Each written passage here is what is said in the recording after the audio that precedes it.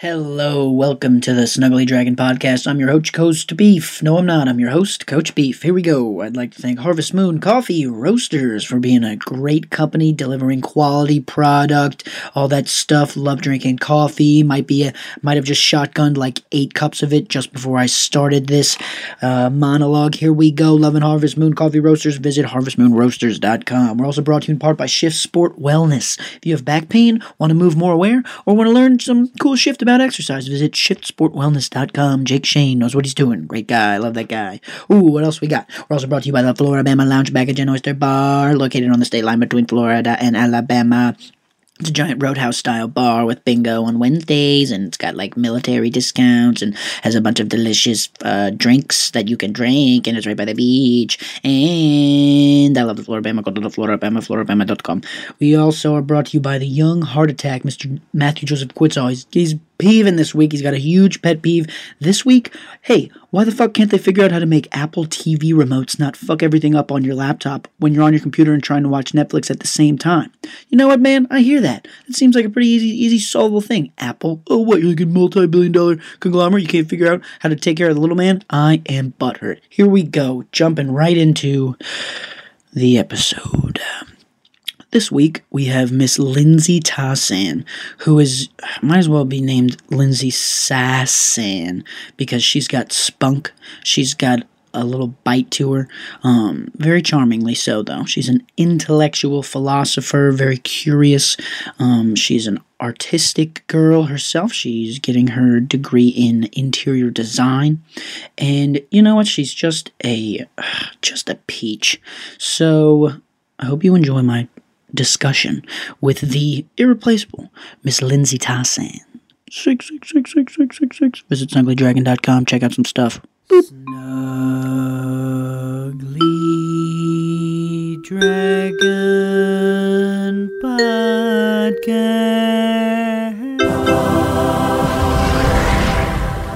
We have liftoff. Welcome to the Snuggly Dragon Podcast.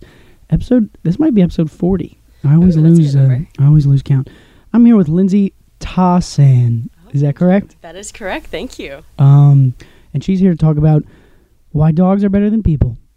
There's 1,000 reasons. Dude, aren't there like a million reasons? So you just said you just let out your little monster. Yeah. Riley, right? Wiley. Wiley. The W. Oh, I busted. Why'd you name him Wiley? I don't know. It was just a cool name. I've never known a dog that's named Wiley. So I was like, and his original name was Smokey. So I was like, that's cute. Nah. You like the E? Well, I figured it was like easy for him to like transfer right Easy. over, but he wasn't responding to anything for the first like.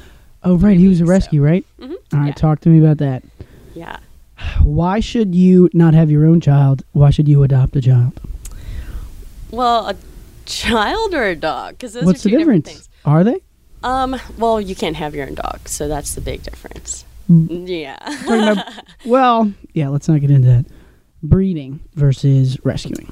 Okay, so there are just like so many dogs out there that are in rescues. They need love, yeah. Yeah, like I used to volunteer at animal shelters, and I couldn't even do it anymore just because like you go back there and they're just rows of dogs, and they're barking and they're whining and they're freaking out, and it's just so sad. And they need love, yeah. Yeah. Have you ever seen 30 Rock where Kenneth goes to the I've seen every rescue episode center? of 30 Rock. But. So Kenneth goes and works for a rescue center, like a shelter, and he's like, I'll adopt all of them. And then, of course, he does. Kenneth is one of the best characters on that show.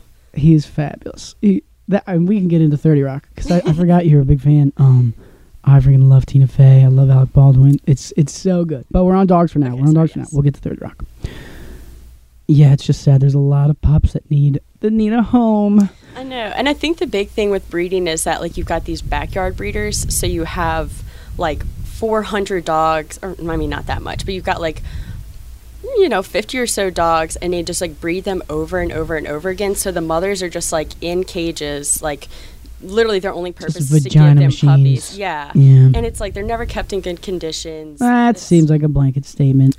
No, backyard, that's why they call them backyard breeders, because you've got your respectable breeders, which no one's like, if someone is like going off and getting a dog from like someone who like like for Lauren Bradley, for example, she got her Great Pyrenees from a respectable breeder in, I can't remember, she had to drive somewhere though, but it was like a family and they had like Great Pyrenees and they were like breeding them. So like you can go in and you see the conditions that these dogs are living in, and they're treated like actual pets and not just like breeding machines. And you probably don't have huge litters that often. Exactly. So it's like, and I'm like, because I really, one day I want a rough collie. That is like my favorite dog. Like they're just so cool. Collie? Like Lassie. Aww. Yeah, they're so cute and they're so cool. And it's like a border collie? Sort of. I mean, like they're a herding dog, but they like look a little, are like a little taller. They have different fur color and stuff. Okay. But they're really smart and they're kind of like have weird personalities. But so it's like you can go to a special breeder or like a rescue breeder. So they've got like bulldog rescue and they've got like sheepdog rescues and all sorts of stuff. And they'll just like set them up. Yeah. Little dates, see if the chemistry's there. It's like and then so cute. Yeah, it really is. So like one day I'll probably get, if I can't find like a rescue collie, I'll probably adopt like a real collie, like a purebred or whatever. But I'm gonna cancel it out by adopting a rescue at the same time. So I'll have like buddies that grow up together, and then like, you know, it's equal. Well, so I think it is probably almost easier to raise two dogs at once than it is one, right? Well, going through the puppy stage at two at the same time would really, really suck. Like, have you ever done it, or you just imagine? I've never done like puppy. So Wiley was like 5 months when I got him, which is the worst age because it's like middle school. You know what I mean? Yeah, like he's they're rebellious. not that cute anymore, but they're he still was a little major dick. shitties. I remember him. Yeah, he was just nuts. I didn't think he was ever gonna. I didn't either. The first like year and a half, I was like, I fucked up. Like, I ruined my life. I got a really bad, stupid dog. No, I really did. Like, I mean, I loved him, but I was like, oh man, only because you had to. Yeah, I know, seriously. But he like hit one, and he like super chilled, and then he hit 1.5, and he was great. And now he's 3, and like he doesn't do anything. Like he's like the best dog ever. What? Somehow it happened. Like he can be left home all day, never do anything. He's not too hyper anymore. He gets excited, but like he finally chills out. Right. In fact, like most times I come home and he's like on my bed, which like, what's up? Yeah, he doesn't even like greet me at the door anymore. He just is like laying down and he'll like open one eye and like wag his tail while he's still in the bed. I'm like, hey yo, like thanks for coming to greet me. You're the best. I love dogs. I know. He's the best now. Do dogs feel sad and happy? Yeah. You think they have emotions? Yeah. The same as human emotions? In the hierarchy of importance? Yeah, because Ooh. I mean, like as far as hierarchy of importance, what do you mean by that? Like, so you know Sam Harris? He's like the world's leading atheist or something. He's a brilliant like neuroscientist or something, and he's got his own podcast, and he's so smart and just thorough and awesome. But I heard him say something interesting about like, well, how do we determine what's more important, like a human life or an ant's life? Okay. And one of his theories, and I'm probably paraphrasing way harder than he would want me to be, but it's like, does that organism have the capacity to experience positive emotion and like pleasure or not? Okay. So, and that's kind of how maybe you can how you can be like, all right, maybe trees, like maybe I'll chop down this tree to save this family of kittens, but it's like, do I murder this family of kittens to save this one baby, and the baby's black? No, I'm kidding. I was like, whoa, that was no, I mean black babies are the cutest. Don't get me wrong. So I was just I just want to hear your thoughts on, because I have often said like there's a lot of dogs that I like more than a lot of humans that I like. Yeah, definitely. So pretty much all of them. So how do you? So okay, hierarchy of importance. I think that they definitely experience emotions to the point where you can't disregard their life.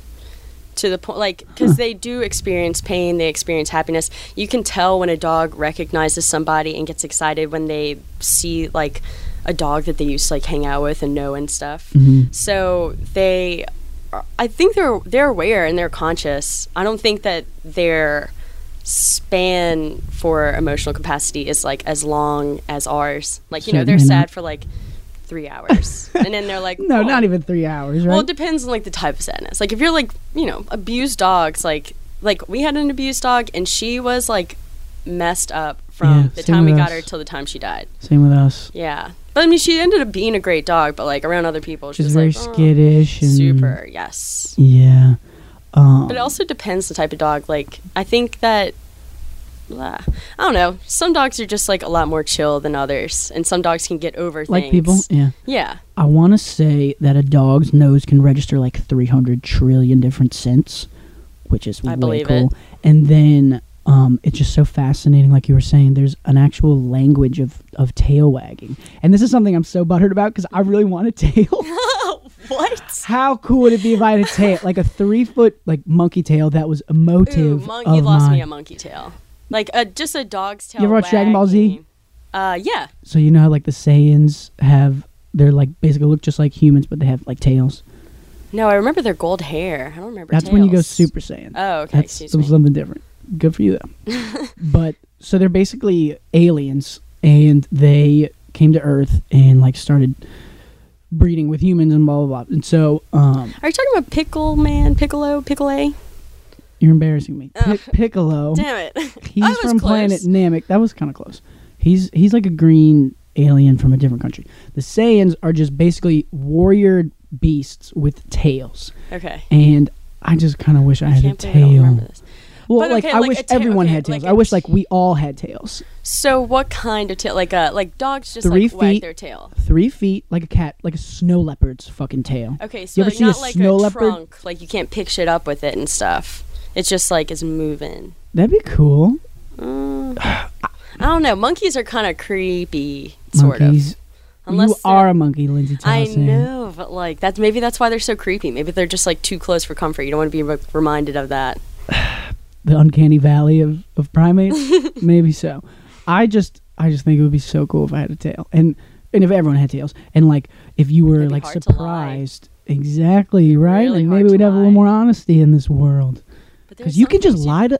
Can you truly lie? Can you look at someone in their eyes and just lie to No. them 100%? Like, okay, so I'm an honest person, but not because like I think it's a good virtue. I mean, it is a good virtue, but like because I'm just bad at lying, and I end up getting way more. I mean, seriously, No like you poker end up face. getting way more in trouble by like lying and not being able to do it well and get away with it than just telling the truth. So it's like sometimes like it's just I'm forced into that corner. So maybe I'm not the best person to ask on that. I'm an actor, so like that's kind of what you gotta be able to do. And like stage acting, you can get away with, a little less realism. You can get into that. But Is that because the audience is further away? precisely, and they can't even really see all of your face, and like Right. so you're supposed to like cheat out and look kind of at the audience so they can. But screen acting, it's like it's all in the eyes. Like I mean, Okay. that's most of the shots are just going to be right on your face in a close up, probably if it's like a drama or something. So you gotta be there. You can't freaking like falter, and you can't really lie. So it's tough. It's That really fun. is tough. But I want to say, if I were to stare you in the eyes and tell you something that I knew to be untrue, Okay. there's got to be like a nose flare or like a. There was like one guy who used to administer lie detector tests. He might even have used to work for the FBI or something.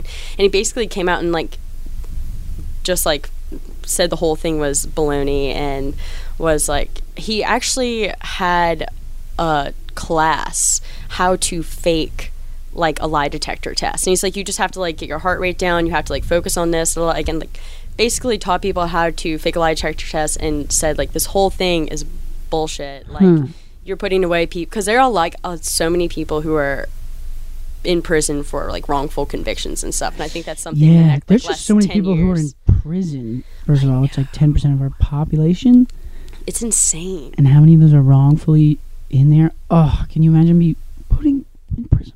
Well, a lot of the true crime podcasts I listen to are like wrongful conviction podcasts, where it's like, I've spent 15 years in this prison for like murder. And then it's like nuts because the stuff that they put him away for is. All right. Sorry about that, folks. We had a brief reprieve from the otherwise titillating, scintillating. Both of those are words. Tintillating and scintillating? I think it's titillating. Titillating and scintillating. Or is it tintillating? It's titillating and scintillating. But I don't know what either of them Both means. of those are like very sexual. Anyway. we were talking about lie detector tests, and I think a big part of that is, like you were saying, like trends of. So it's not so much like a binary code where it's like, oh, he's lying or he's not lying. I guess it's drawing the waveform of your pulse. I think it has to do with like heart rate. Is that the only factor? I think that's the only factor that you could measure. It's not like they're taking like cortisone if only levels Google to like were a show your thing, stress. we could look this up. I know, man. Right. Well, they've probably gotten a little more. I mean, think about the top of the top of the line scientific technology of lie detector tests. It's probably badass, and they probably measure a variety of factors. But the classic one, I'm pretty sure, is heart rate. So it's like they'll ask you a question, like a really simple one that you wouldn't lie about, and then I guess measure the response. Yeah, so because there is a non-zero response of your heart rate, even just getting, what did you have for breakfast this morning? You'll still like probably spike a little bit. Right. And then I guess they try and cross-reference. But yeah, there's no way that would hold up as like evidence. No, definitely. Because I mean, like how it's... Because like I think there are just too many different factors working on like your physical response to that. Because like you could be nervous, you could be excited, you could be, or like if you're a true sociopath, like if you are a serial killer and they're lie detector testing you, something like that. They're detecting you. Yeah, that's a hard one. Compound noun verbs are tough. Anyway, keep going. So if you're like a sociopath, you don't like, you're not going to get nervous. You're just going to be, because you think that you're better than all these people. You think that you know more. And then you're also like not ashamed of like this murder. So you probably have a totally different physical response to that. And so you're probably going to be able to like lie better about it, right? So the people you really want to get with that like might be able to fake it better. Damn. I theorize. A sociopath. That means someone who's a jerk? So sociopaths, I think, are people who do not experience empathy the way that others do, that like they have like narcissistic traits. And then a psychopath is somebody who is a sociopath but also has like a sociopath might just be like all about themselves and be like, I want to become like the CEO and I'm going to like, you know, play dirty and like manipulate and do whatever to get to the top of that. Whereas a psychopath is like, I want to kill some people. Right. I want to just like fuck shit I'm up. Gonna eat legs. Yeah, Dahmer. Did you see like that movie is out with that Dahmer, My Friend Dahmer? No. Okay, my roommate just told me about this, and it's only released in certain cities for right now. We're really, really upset. I was Googling it all Friday night. I was like, where is this movie playing? This doesn't sound like a nice movie. No, it's definitely not. We've already decided that there's a few scenes that we're just not going to be able to watch. Because like we both like are very into like serial killers and true crime. No, I hate horror. You like killing people though? Yeah, I do. No, you like watching people get killed. I like hearing about people getting killed. I think that's why I like these true crime podcasts, because I don't have to like actually like, because I cannot watch scary movies. Step removed. Yeah, it's like because I love when people go to scary movies and then tell me about the scary movie. I love listening to the plot line of it and everything, but I don't want the visual, because then you're gonna be home alone and you're just gonna be like, doesn't go away. Shit. What was that? Oh my god. It's okay. It's fine. And then you have to get up, and sometimes like I'll just you get murdered. Yeah, I'm just not gonna risk it. I'm just gonna stay in bed and like man, just pee myself. Yeah, like have some diapers nearby. I love like the thriller part of a psychological thriller, but like I'd so much rather read one. Yes. Read a scary story than watch one, because you're gonna get. I just don't get why people enjoy getting like freaked out, scared like that. I mean, because so whenever my brother and I were little, we used to like scare the shit out, like, but nothing like. Like, you mean surprise? Yes. Right. So like my brother would do that, and I would cry. I know. He would like, jump out of a door, and I would like lose my shit. But it's like also you can't help but like just giggle incessantly afterwards, because it's kind of like you get their adrenaline, and once you realize you're okay, that's when it's like enjoyable. And I think that's why people do it. They got like kind of like this like masochistic kick out of it. Does that make sense? That doesn't sound healthy. No, but I mean, it's natural. I don't think that like humans are all together have the most healthy mindset. I mean, probably not. Look at our world. Yeah, what the heck's going on with this world? Oh my god, I don't know. There's too many monkeys in the same box. I completely agree. That's my theory. That's why, like, I think that's why, like, all these, like, Scandinavian countries are so efficient at, like, you know, pretty much everybody seems to be on the same page. There aren't, like, a lot of crime and things like that. And that's because, like, their populations are so small. And they're isolated. Yeah. And they're also pretty much, like, it's a pretty, like, homogeneous society. Like, I would call it homogenous. What did I say? Homogeneous? Oh, my God.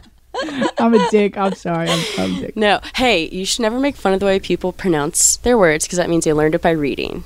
Or they're a little stupid. But that's the saying. That's my favorite saying to defend myself. I used to be the biggest frigging twat with, like, I would just correct people's grammar and stuff. Oh, my God. Like, in front of people. And it's like, dude, you suck. Like, yeah. First of all, you don't wake up, you don't get pooped out of your mom's vajay and sign a form that says, I'm going to speak in a specific coded MLA format. You know what I mean? So, like, get over yourself, young Language man. in itself is, like, insane. It is wild. Yeah. And that's why I think it's so cool that dog wagging tails that's a language in itself. Like, I mean, there's a difference between, like, how a dog's tail will react when it, like, sees a mouse, or if it sees a dog that it did know, or if it sees its best friend. Right.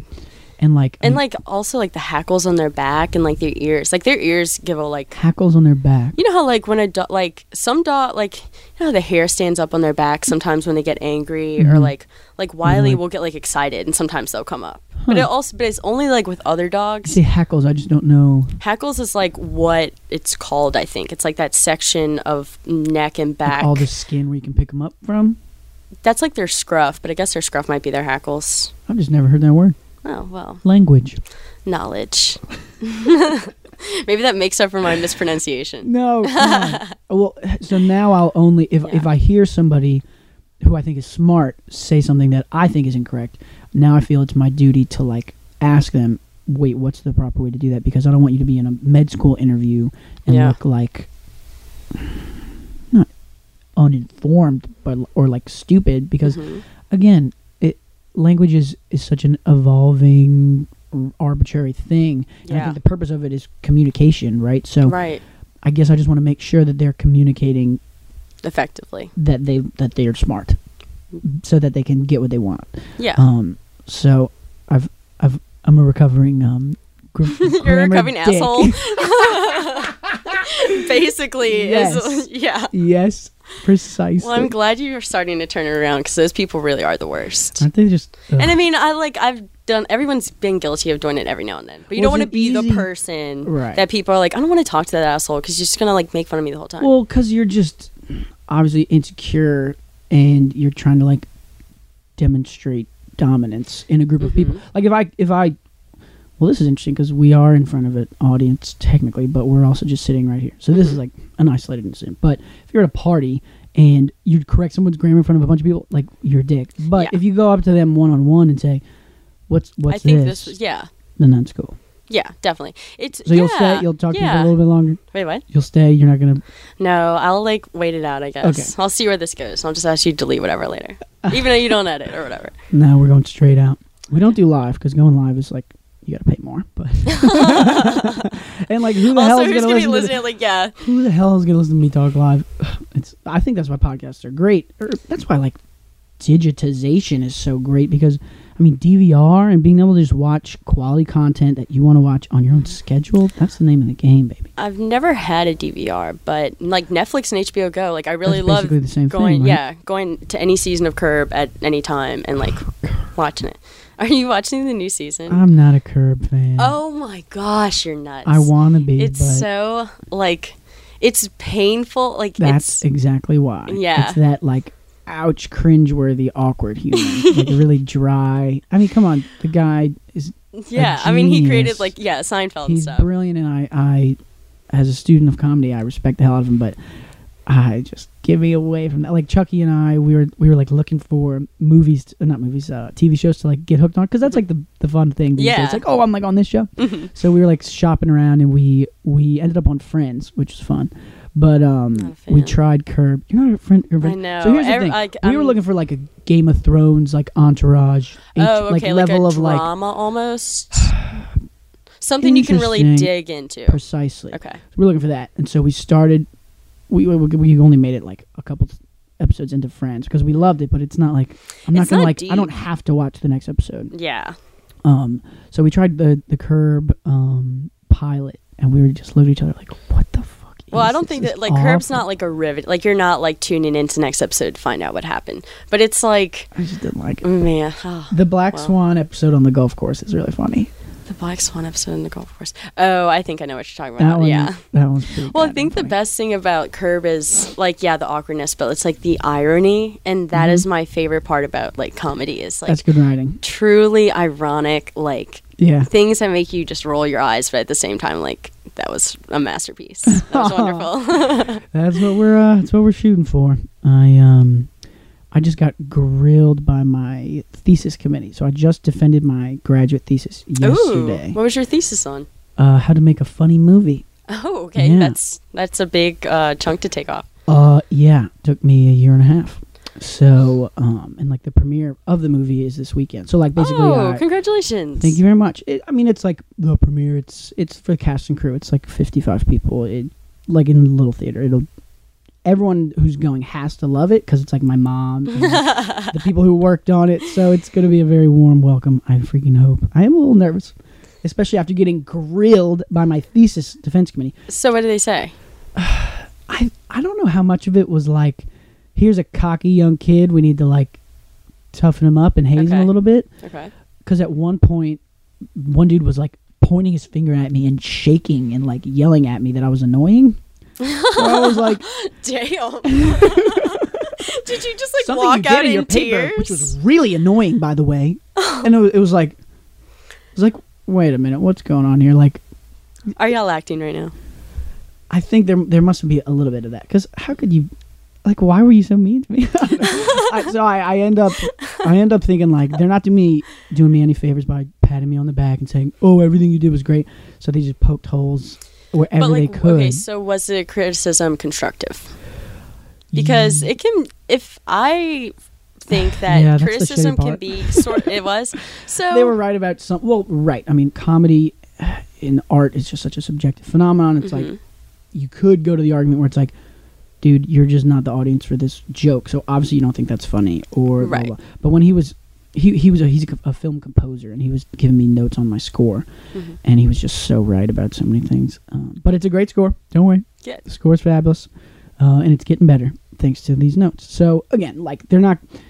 I think the point of these, I mean, it's three guys and me in a boardroom, and it's like, here's something I just worked on for super long. It's like my baby, right? Yeah. And they're just grilling me about it. it's like So the it's gonna ultimate be- vulnerability, just like laying your heart and soul out. Like, please Love accept me. this. Yeah. So, yes, but a fruitful endeavor. I do think I identified a little bit of, you're just yelling at me because, and he gave me the quote at the end. It's like, when you get your doctorate at MIT, they bring you in and they say, you don't know anything. Like, you're never going to, and they just like haze you and they just tell you suck and you're like, want to cry, and then it's over. But okay, so I'm like dealing with that in my design school right now, where it's like I feel like some people are just like being tough just because like they feel like it validates things, and it's like, why are you like? So like right now we've got this project. It's like a massive project. We've been working on different phases all semester, and it's also we're all pretty much all graduating after this class, so it's like the big one. And also the program is only like for one more semester, so like if you don't get this one in this round, you only have You like gotta one more push, shot, yeah. and blah blah blah. So she like, it's this whole thing is presented out, and it's to the point where like when a project is due that week, I like kind of honestly don't sleep. Like my hours are from like I wake up at 6 and I do work till like 4, and then like I might go for like a run and eat some food, and then I'm like back at it at like 8 till 3 in the morning, and then I sleep from like 3 to 6, which is super unhealthy. I just listened to podcasts on how like losing sleep is considered a carcinogen now, because there is direct correlation between people losing sleep and having dying. Yeah, like pancreas cancer, prostate cancer, and breast cancer. Whoa. Those 3 specific ones. I know, it's insane. There was like some Asian country that actually the government gives like, not like a reward. What's it called? Like whenever they fuck up and like, not like a subsidy either. No, it's basically rebate? I don't know, but basically they have like a bunch of factories, and like women would work in these factories, but they would work these crazy night shift hours. And if they've been diagnosed with breast cancer, the country will like almost like okay, like with mesothelioma, you know how it's like, so it's like this type of cancer that's caused by the stuff in like chemtrails. I'm not into that theory. I listened to like 3 like minutes of a podcast on that, so I can't say that I know what that is. But like you know, it's like those lawyer commercials where it's like, have you been in a car crash, blah blah, where it's like, have you worked on a building like from the period of like 1970 to blah blah blah, and you got cancer, you can like sue the government and have them, because it's like, you know, a hazardous thing. Yeah, exactly. It's this hazardous thing, and like you were doing this work and you were not warned and blah blah blah blah. So apparently sleep is like a carcinogen, and it's with these lack of sleep, excuse me. Yes. So I was like, shit, I really hope I'm not screwing over all my cells in like 5 years. I'm gonna have to. My guess is that you are. I know. Like, and what the hell do I know? Except how awesome it is to sleep. Because here's the thing. How many years is this program you're doing? 2.5. Yeah. Right. So mine is supposed to be 3 years, and I'm in my 3.5 year, and I think it's because I sleep a lot. But I also think it's dope because, I like my life a lot because I sleep. I try and hit 8 hours, man. You're talking about 3. Yeah, it's well, I mean, like you it's accrue like a debt too. It's not like it just goes away. You don't just because it's not like, that's what they were saying in the podcast. It's not like, okay, I didn't sleep last night, so I'm gonna like sleep extra long tonight. Like it's like your body just like can return sort of back to baseline, but you're never gonna like get that back. Yeah. So, but like so. It's right, because you can't just, I'll sleep 12 hours tonight. It's like, people wake up at the same time, or at least that's what I've been kind of doing recently. Yeah. So I'm like, have these, like, and the reason why I don't do this for like the enjoyment of it. It's because we have this absolutely insane amount of work where it's like this amount of renderings, these floor plans, like this entire technical set, blah, blah, blah. And it's like, my design is like suffering because like we have to do the spec book, and it's like, if you want to just do like paint 1 on all 4 walls and like molding 1 and like flooring 1, then your spec book's going to be pretty easy because it's just like the package of, we're doing a hotel, so it's like packages for rooms. Yeah. So I was like, my design is suffering because I just don't have time, so I can't be like, and this is the feature wall, and there's like custom molding. Wall. Yeah. Like, oh, dude, all right, I want to get into design. If you're not like so over it by now, keep going. I'm still into it. Oh, well, I'm just like, I'm literally making my project more boring just because I'm like, I have to, like, there's no way I can get this done in this amount of time. So like, what can I sacrifice, or what can I do to make it like more reasonable? Yeah, and I really think it's because they're like, they just have to, like, we just have to prove, the program has to prove that like we are as legit as like the LSU program or something. And it's like, man, this like sucks because you're just competing for the sake of competing just to be like, I have this thing. Yeah. Look how tough we are. Look how great we are. And it's like, this isn't even like, you know, like I don't even want to put this in my portfolio. Yeah. It's not like, I worry about doctors like this. Like, yeah, no, seriously. Freaking hard med school is, and I think it should be hard, but like, should it be that hard? Like, I know, I pity these people. In fact, these are people that are taking care of the sick people. Right. And we're not taking care of them.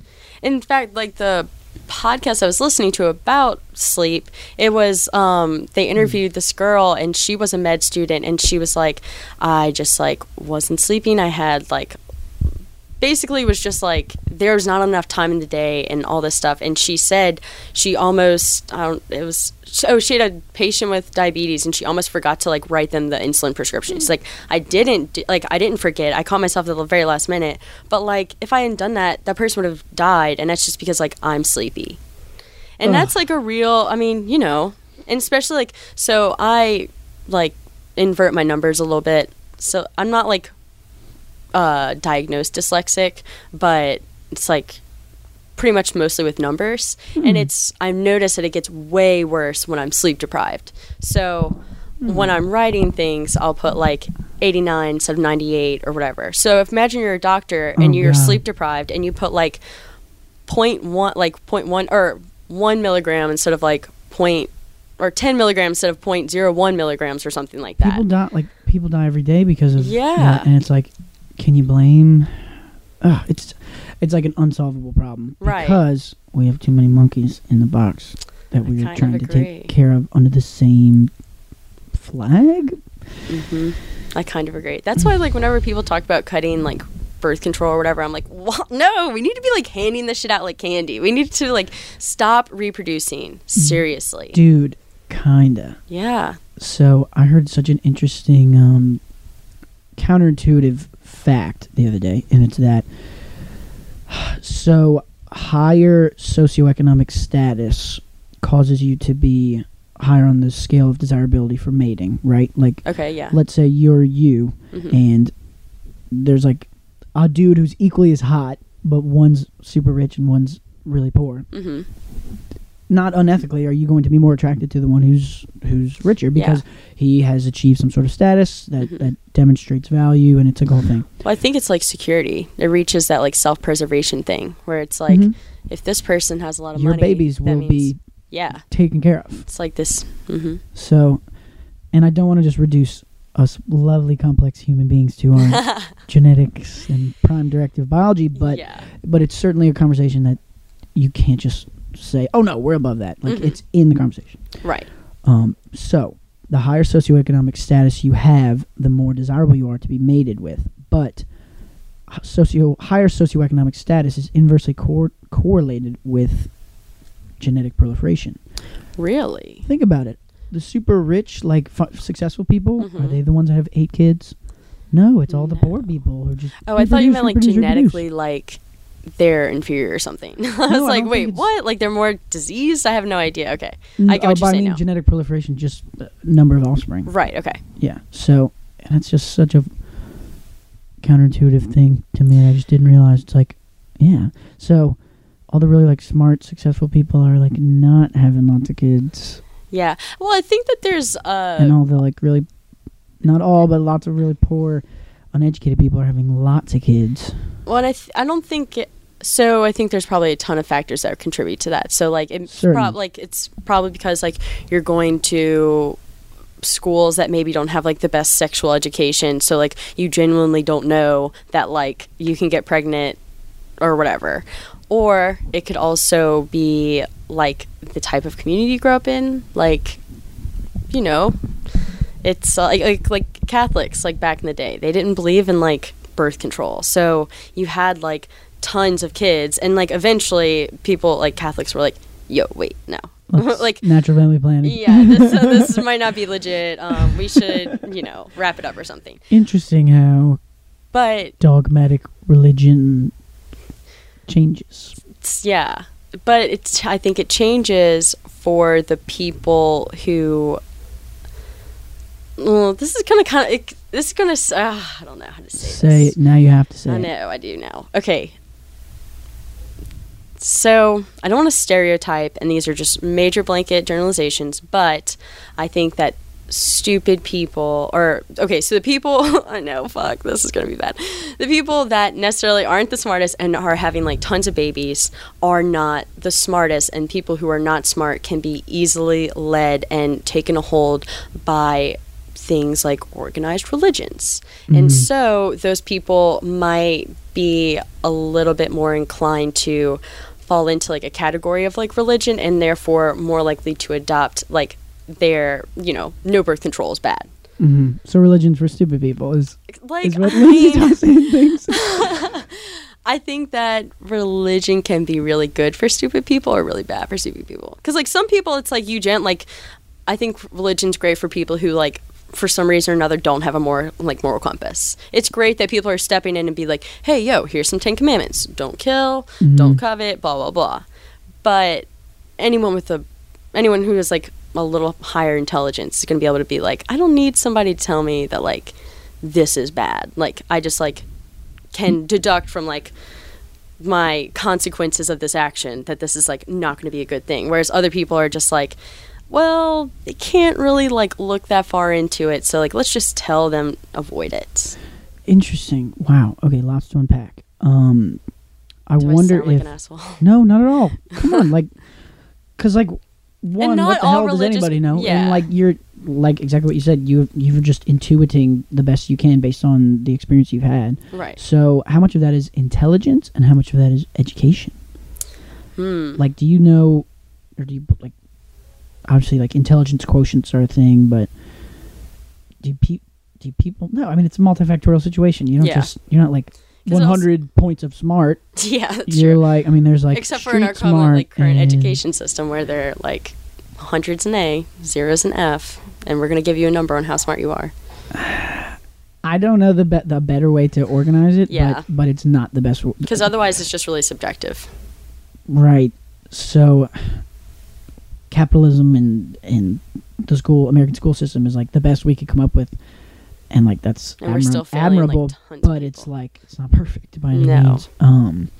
Apparently IQ scores have gone up since the institution of intelligence quotients, because it's like there's some kind of I hate the word woo-woo, but woo-woo theories that like there's a collective unconsciousness and evidenced by the fact that Like archetypal alienated stuff. alienated That stuff's so cultures. fascinating. Oh, that's like so cool. the stuff. I know. They come up with the same patterns and stories and all this kind of stuff.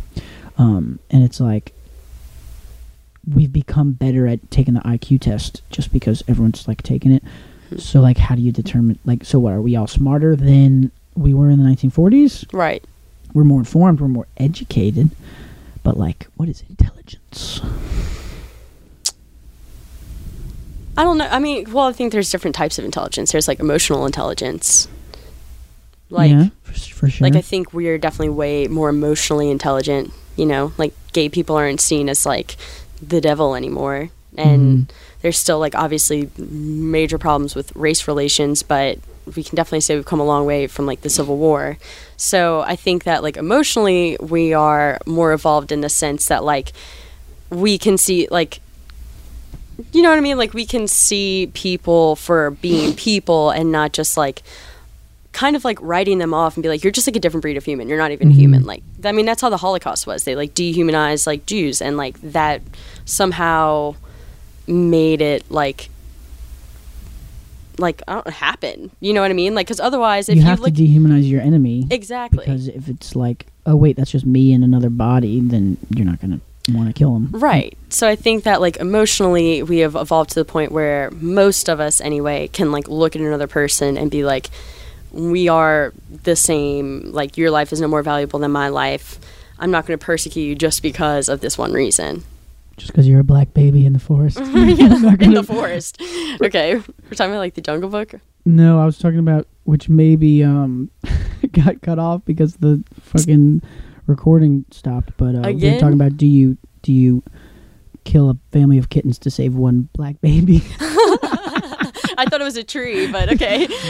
No, you kill the tree to save the family of kittens. But how many, I mean, look, trees put out a lot of stuff that we need. Oh, So- agreed. Balance, harmonic reciprocity, ecosystems. These are all words. Very fragile. What was I going to ask you? I interrupted you. Should I kill a bunch of kittens for a tree? I don't know. How old's the tree? How young are the kittens? What kind of kittens are there? No, I'm kidding. You should not. Action, intent, and circumstance. It's a pretty cool thing I just learned. Action, It's like, intent, and okay. what's the action? Okay. Killing the tree. Probably bad. What's the intent? To save a family of kittens. Okay. That's good. That probably outweighs the bad. What's the circumstance? It's a stupid random hypothetical. the circumstance is pretty, the cats are in the tree and no ladder can reach them. I don't know. They're going to starve to death up there. Okay, I like that. So you gotta... Well, actually, kill- so whenever you asked me to do this podcast, I was like, what is this? And so I went and I listened to Lauren Bradley and Michael. Oh, that's what I was just gonna bring up. I was just thinking about the burning baby. Yeah, like the burning that building. was Okay. like, I really thought about that. Dude. I kind of immediately had my answer, but then I like 'Cause really you love dogs. Well, yeah. Well, okay. So let's review okay. for anyone unfamiliar. Thank you. There's a burning building, and you run in, and within arm's reach of you, there are 3 options. You can grab a dog, an inviable fetus, Yeah, I think so. or a baby that has some disease. No. and it's gonna die? It was like a baby that can't like. Feel Basically any just kind of pain. like a vegetable baby, Uh-huh. or you've got like a fetus that could A eventually viable a viable fetus, a and then you've got vegetable a baby dog. and a dog, and Yeah. you can only grab one. What do you grab? I would grab the dog. There's Like, no right answer. immediately. There's no way to I just think like that's get the right this answer, correct. though. I mean, Okay. because think about it. The vegetable baby, like that's very hard and difficult. But The and also, sanctity of but human also- life and right, the hierarchy of importance in the general world. right, and Whoa. so it's like. This baby is never going to contribute anything.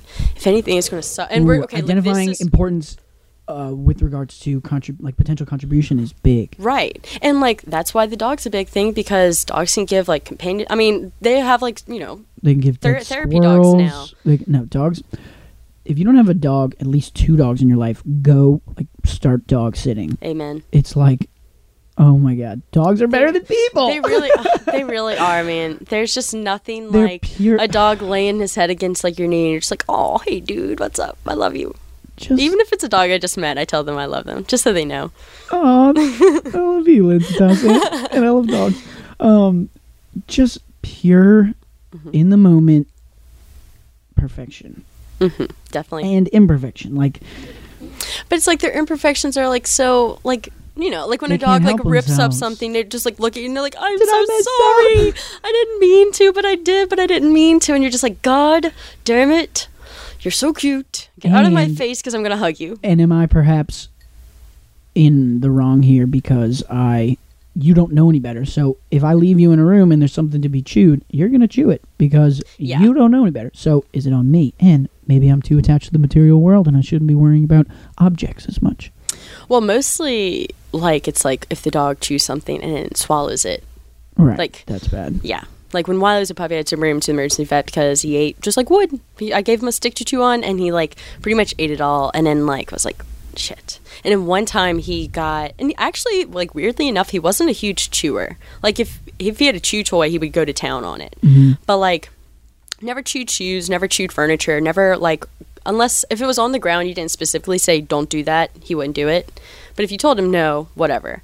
But one day I was just like in a rush going to class, my pencil sharpener fell out the pencil pouch, and I came home and there's like little plastic green shards everywhere that are definitely my pencil sharpener, and the razor was like right like on the edge of the bed, and I was like, oh, like like your stomach gets cold and you're just like, I was this close to having my dog just like hemorrhage while I was like in class because he almost ate like a razor. Makes me want to die. I know. I was like like I like held on to him and put him in a headlock and he hated the whole thing. But I was like, don't ever leave. Like just stay here forever. Oh my god. I know. But so that's like the thing with dogs. It's like I don't think it's a materialistic thing. It's like you could die from this. That makes a lot of sense.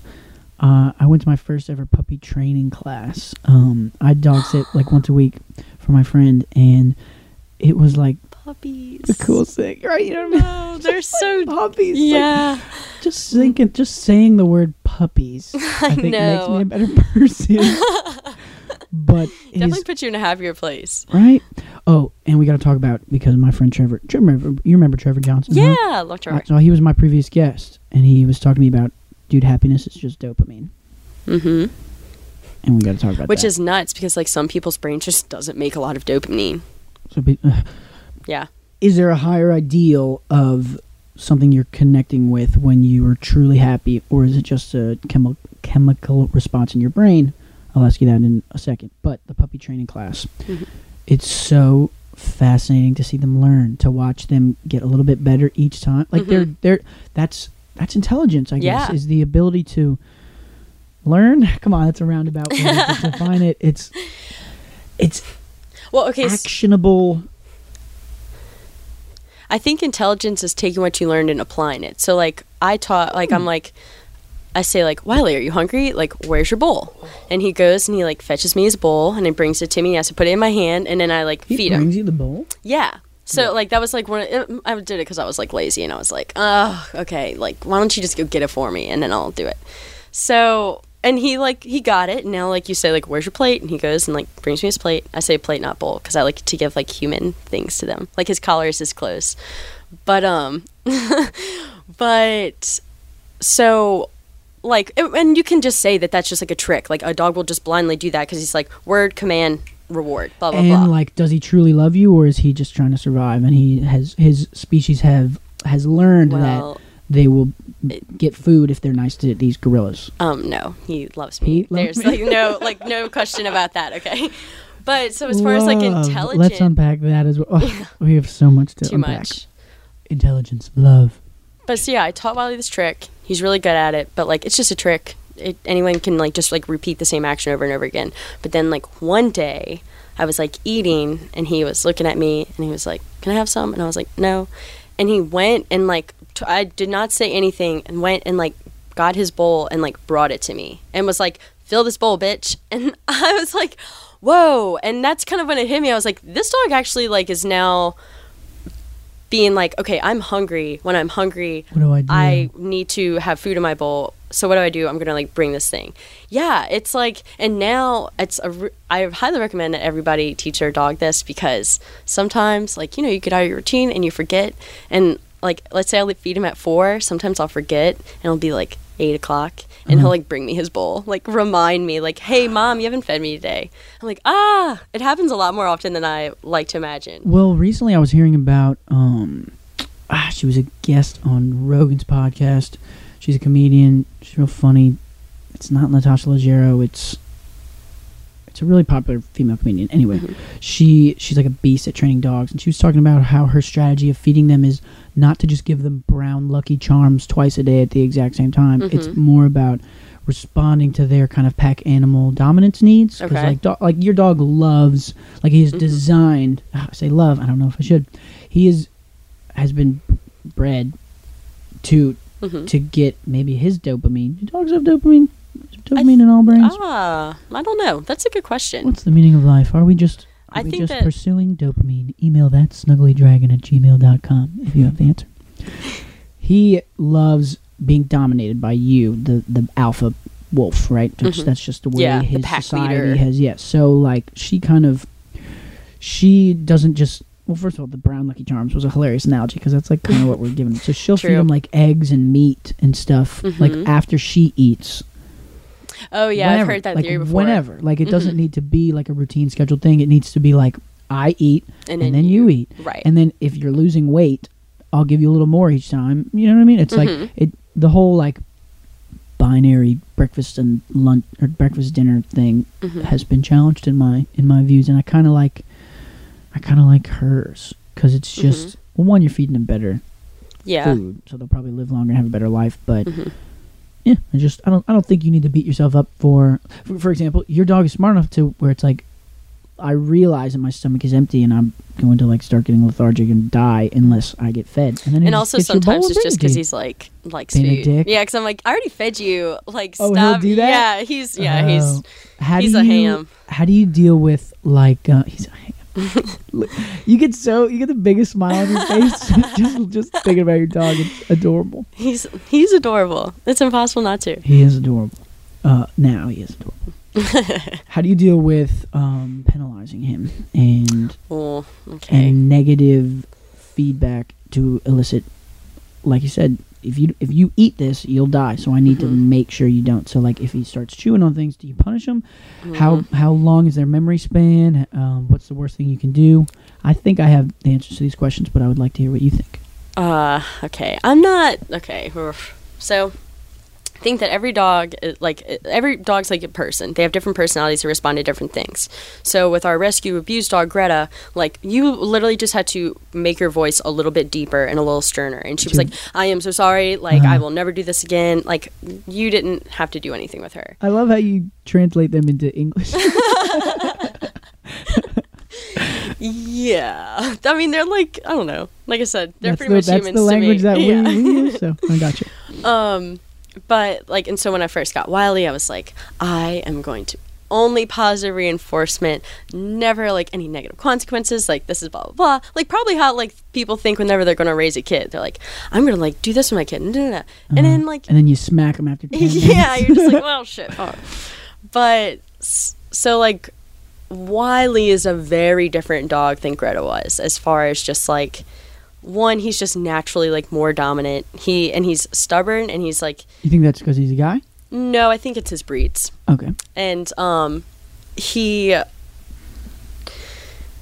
likes to do like, so you know how like some dogs are like, I want to please you, like that's like their motivation, and then some dogs are like food motivated. Wiley like does not really care about like making me happy. So like I would be like, Wiley, like come here, and he's like, I'll come there if like you've got something that I want to have or whatever. Or like he eventually got to the point where like, even now I'll still be like, Wiley, don't do that, and he'll stop and he'll like look at me and he'll look back at it and he'll look at me and he won't do it, but like he's like letting me know like, God damn it, I really don't want to do this. I'm not doing this for you. I'm just doing this because I want to be punished. What a dick. I know. He can be. That's why I think I love him so much, because he's like has his own personality. He's not just like this blindly loyal.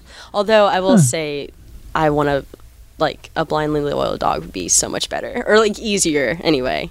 You know. Remember Millie, the golden retriever? Yes. Oh my gosh. Shout out to Millie if you're listening right now. I'm thinking about you, girl. The best dog in the world. God, that's like one of those dogs that's just like aim to please. I want to make you happy. You make me so golden happy. retrievers. They're great. I mean, they really are great. To die for. I've only met one grumpy golden retriever in my whole life, and they're like a popular. I feel like a lot. And of people. maybe he was having an off day. No, he was kind of a. He was a dick. Yeah, he was kind of a dick. But I mean, but still, like, was very. You know, like he had his moments where you're like, oh my god, you're worth it. Yeah. And being super fluffy doesn't hurt. No, except for like when you're sweeping it up later, you're like, Jesus Christ. Okay, so that's the only reason I might not get a golden retriever, is because lots of hair. Yeah, it's everywhere. All over the clothes, all over the couch, all over the floor. Yeah, and like Wiley doesn't even shed that much, but it's still just like is everywhere. Thankfully, it's black, so you can't really see it. Because I think like white dogs, like you can see it all over your clothes and furniture and things like that. I guess it just like catches the light more. I don't know, but man, that's definitely one of the worst parts. Yeah, I kind of like Rhodesian Ridgebacks. Okay. Because they got that like real short fur, and I'm sure they shed. There was one at the chop yard yesterday, or Saturday, I think it was. Girl, guy? Oh, I don't know, but he was like such a big tricky and thing too. By the way, the only way to be able to tell if a dog's a girl or guy is if you like inspect its genitalia. Yeah. So like, how do you navigate? Like, do you always guess girl? Do you have kind of like a way? Like, oh, what's his name? What do you say? What's its name? No, it's 2017. You can't say that. You can't say that. What's that's name? I think people just like assign gender to dogs based upon how they look. So like we had a little like pit bull mix, Ella, and she was ripped. Like she actually had a 6-pack. She was just all muscle. Biceps, yeah. Yeah, but my like brother has an 85-pound pit bull. Oh man. Huge sweetheart named Yeah, Tyson. that's exactly how you could like literally could hold Ella like a baby, like cradle her in your arms, and she would just sit there with this blissful look and like not move for hours. Like you would have to just carry her around. But she was like also 40 pounds because she's muscle. Right. But people would always be like, "Oh, look at him," blah blah blah blah, and I'm like, "You're just assuming that because she's buff." But is gender identity important? Yeah, I mean, think for about a dog? Oh, for dogs, no. I don't think that dogs like have any kind of like unless they're not fixed. I don't think that gender is something that like they think about. Well, they don't think. I don't mean in the fact that you're going to offend the dog. Yeah, by assuming it's gender. But I mean, like even just like, are there any differences between like universal differences between masculine and feminine dogs? I want to say women breeds are more independent. Like not breeds. Women are more, not women. Female. Female bitches are more independent, and guys are more lovey-dovey. And guys are also more aggressive. I think it depends on like the dog's just dominance level, because like there's some like so it's not a gender thing at all. I don't think so, because I mean I've met girl dogs that like run the house. They are alpha, and then I've met guy dogs who like are like Wiley like desperately wants to be alpha. It's like so annoying, but I think that they do I think that they distinguish between male and female humans, because like like Wiley like You probably loves. smell it. I guess so, but it's like like Wiley like. You can tell he like likes dudes. He wants to be a bro so bad. Every time a guy comes over, he like loses his shit. And he loves when girls come over, but he's like, it's like actually different. Like he wants them to pet him. And then when guys come over, he like will start trying to like like he'll bring them his rope toy, be like, let's play tug, like let's wrestle. Whereas girls, he doesn't really bring them the toys that much. He's just like, hey, pet my belly. Is there a universal similarity between masculine and feminine people? Of universal similarity? I asked the same question about dogs. Like, is there one defining characteristic of a female dog across all, let's say, the common species? I don't know, because I mean, like, dogs can't communicate with us. So it's like, how do we know, like... Dogs can communicate with us. Yeah, but I mean, like... So like very small alphabet, right? It's like, yeah, it's like give me dinner and I love you. This tail wag means I love you, and this tail wag means I love you more. That's pretty much their only. I don't. I mean, maybe So you could like different- do if like, it's like are you talking about like a blanket statement? Like female dogs are always a little bit more like dependent. What is a female dog? What is a female human? What's the difference? Well, with humans, I think it's like a conscious like identification. I don't think like I think that's the big difference between like gender with humans is like now like we've been studying it more, we understand like identity more, where it's not just like physical parts, it's like really like how you feel inside. And like and anyone who's like thinks that like transgender is bullshit, like how can you say that a 4-year-old, I mean, like, because, like, a 4-year-old's not trying to just, like, oh, I just, like, want to be a woman or I want to be a man just because it's going to offend these, like, right, you know, conservative, like, people who just, like, can't get over the fact that, like, some people have different struggles. You're honest. You're pretty much perfectly honest until you're, like, 7, right? That's, like, when you learn how to lie and, like... And no, because babies lie. Like, infants. Babies don't lie. Oh, yeah. Infants, like, will cry when they're not hungry or tired. They'll just like lie to like be picked up, like they'll cry to be picked up and stuff. Babies definitely lie. I don't know if that's a lie, Lindsey Tassin. No, I mean it's presenting something false to get something that you want. No, it's presenting something to get what you want. But it's false. They're not crying because they want to be held. No, who says you have to cry just because you're hungry or you need or you because pooped that's your how diaper? babies like By the way, communicate. Babies suck. Oh my god, I'm over babies. Have you been hanging out with like tons of babies lately? No, been picking them up at bars. I have this conversation all the time. Babies are just so fragile. And, yeah, and I don't like and hold poopy. babies like and Sign standing me up at like age 3.5. But then you only want them until like what 8? You 3.5 want to like 11, yeah. Because once 11-ish comes around, middle then school, give them back. God, yeah. That's a tricky one. But hold on. We were on gender identification. Mm-hmm. There is the coolest way that I've heard an explanation for that, because it's a phenomenon. It's like some people are born and they think they're men, and they are, and some people are born and women think they are, and then there's everything in between. Right. Because the stages, like when you're a fetus, or no, when you're not even a fetus, when you're just, you start as 2 cells, right? Or 2 half cells, and then you come 1, and then you proliferate DNA. Right. The stage of becoming, because I think we're all started as female, because that's, I want to say you start out as a female and then you either get more testosterone and become a male, or you stay a female. So like and that's a process. It's not like step 1 you're female, step 2 you're male. It's like you start as a female. So the chromosomes like aren't just like automatic from conception, like you're, because like, so the thing that it makes a male or female is like XY, right? Right. So does everybody start out as XX, and then like as you develop as a fetus, like you lose that half of the X and that's why you've got Y? Or is it like, because okay, so the dad gives, we got a sperm, we got an egg. Right. Dad's got the Y. The Y. And the woman has the X. Mm-hmm. That's why it's not that's a why cell. that's it's why like the fathers always like determine the sex of the baby.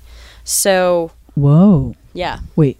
Because female only carry XX. So it'll you always can't. be girl. Right. So that's why anytime, like, that's why, like, what was that crazy king that beheaded, like, 8 of his wives because he Henry couldn't. the Eighth or whatever? Yeah. It's totally his fault. Like, all these women, like, were just like, we're the blank slate. You're the one determining this, like, one factor. Oh, no. So, yeah. I know. What an asshole. What a dick. Seriously. What a freaking idiot. Anyway. Oh, my God. That was a thing. I know. There were kings of France who just murdered women because they wouldn't give them sons. Well, even more Oh, my recently, like, God. witch hunts. That, like, Dude. how many thousands of women and also men did they kill just because somebody in the village was like, I don't like this person, and like would just claim, like, tell them that they were a witch, and they were like, okay, you know how we're going to determine if this person's a witch or not? We're going to throw them into the ocean or the river or the lake, and if they sink, then that means they weren't a witch, and oh well, They're that just sucks, dead. now they're dead, but at least we know that they weren't a witch. Or if they float and they live, they're a witch, and we're going to burn them. So either way, if That you're was not yeah, the no, mechanism. seriously. So yeah. how did they respond to the answer of, look, these women are not floating? Oh my God! They would 'cause just some die. people float or not. So they would just kill people and then be okay with being wrong about it. There was no system that I guess, was yeah. enacted after that, saying like, wait a minute, there's a hole in this mechanism. Yeah, basically. Isn't it like, it's nuts? But it's all just like a form of like control and Power dynamics. yeah. and- Humans are our own worst enemy. Whoa. It's true though. It is true. What are the things that are like threatening our existence other than ourselves? Look at a bunch of deer rolling through the forest. Mm-hmm. What are their problems? It's not the other deer. Predators. It's the bear. Yeah. I don't think bears go after deer, so do they? That sounds badass, but it doesn't sound correct. Yeah. Bear couldn't catch a deer, Max. You're an idiot. Anyway, I think a heard bear cool. could catch it, but I think bears are more just like berries, fish. Maybe like a dead animal already. Like I think they go after like carcasses. I don't know. Maybe do like a bears grizzly. Like a grizzly They don't probably seem might go fast. I mean, after. deer are fast as shit, so I don't think a bear could catch a deer. Yeah, but bears are. But yeah. I want to say that the stage from becoming your sex Mm-hmm. is a complicated one, and there Right. are steps involved that allow for variation. Mm-hmm. And so that was kind of the coolest way I've heard it explained, like why there's gender confusion and all that kind of stuff. Oh, okay.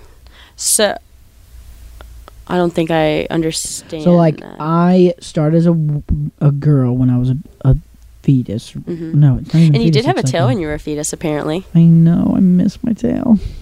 That's so creepy. So okay, if You wait, start wait. as a woman and you become a man. Let's just say that that's right. And like so, I became a man. On my steps into becoming a man, maybe this jaleel was like metabolized a certain way, and now I just have a different disposition than I might have had otherwise. Okay. Now maybe I feel like, wait a minute, I'm leaning more towards a feminine identity from like a biological basis from like my first ever cells. Okay. Like it's like deeply rooted. Right. Okay. Because like, So wait, I have a question for you. If you had a kid and it was born with it still had a tail, like not a huge tail, like a 3-inch tail, would you like have them remove it? is it like a cute furry tail? No, it's a fucking tail. Like tails on humans are or is weird. or is it like the spinal cord protrusion? It's Because that's not probably, like- cute. No, I'm okay, talking like about- I'm imagining like the shallow Hal, like you know, you could like wag it. Yeah, Like, ew. I don't want a chode tail. I want a long, magnificent, like curious tail that like kind of floats around me behind You me want to be while a I'm not furry? even thinking. Fury? What do they call them? Furries, right? The people that dress up like animals, but like that's also like some weird kinky sex thing. Right. So that's not really what I'm going for. I'm talking about I want it It to be sounds a lot like what you're going for here. Get your mind out of the gutter. I'm talking about having a tail that is kind of has a mind of its own, can allows me to pick up things or swing from branches, and it's normal. It's not like, oh my god, that dude has a tail. It's like Everybody we all has a have tail. tails. Okay. I think that would make life way more fun.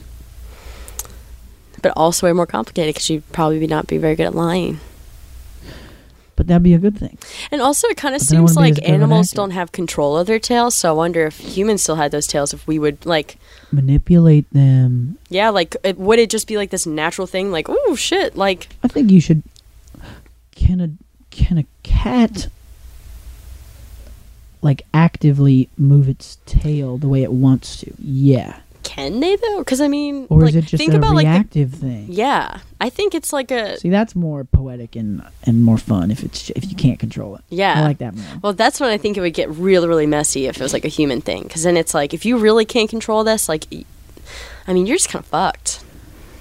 Can you truly control your humanness? Yeah. I mean, like, think about when you go, like, on interviews, you're not like, oh, yeah, like, last Saturday was really crazy. You, like, control yourself and you're like, okay, this is what's appropriate this time. So even though, like, I don't know, like, let's say, like, you're hungover, you can, like, hide that. Sort of. For the most part. But isn't the best piece of advice to give someone in an interview is just be yourself? I think as far as like, I mean, no, because when you're trying to like accomplish something in an interview and you're competing with other people. So like, you don't want to put yourself at a disadvantage. So you want to be honest about the things that are the positives of you. Right. But you don't want to be like, and also I'm pretty much always running like 10 minutes late. Right. Like, but you don't want to be honest about that. That doesn't. That's not the same thing. It's selective honesty. You want to be real when you're in an interview. Yeah. You don't necessarily have to list your imperfections. But Right, if they but ask do you, you consider okay, that if lying, they ask though? you your imperfections, no, I don't think so. If they ask you like, what's your imperfection? Do you lie? Well, but then that's like that typical question. It's like, what's your greatest fault? And you're like, my greatest fault is that I'm just way too love organized. Too much. Yeah. Yeah, it's like, it's never a fault. Well, you know what their favorite answer probably is an actual vulnerable thing that you're trying to work on, like that you don't like about yourself. Mm-hmm. That's probably the most refreshing answer you can give, instead of like, because you can see the bullshit. You can like, it's like, oh, you're too organized. Okay, like get out here. But if you're like, oh my god, like, and you give them a real answer, I think that would behoove you in the interview process. It also depends on like who you're interviewing for, because like some people are like, we don't want you to be a human, we just want you to be a worker. That's a very interesting point, because it's like, well then don't interview at those places. Yeah, but maybe you're a worker. Maybe you're just like, F it. This is just a job. I'm coming here 9 to 5. I don't care. Like, this isn't my life. I'm just gonna get in, get out. 9 to 5 is a big chunk of your life. I know. To not Well, be your yeah, life. seriously. Yeah. But some people are just like, nah, it's fine. This is what life's supposed to be, right? I feel like we're, Are they wrong? yeah. Well, no, they're not wrong So for maybe themselves. They shouldn't be lying in the interview. What? Okay, wait. What are they lying about again? I don't know. Somehow this is like gone over into like human like naturalism. Like, I don't know. We're not on the job interview anymore, I don't think. No, indeed. We're lying. Or tails. Or dogs. What have you been talking about today? We've been all over the map. We jumped around so much. We've covered some good stuff though.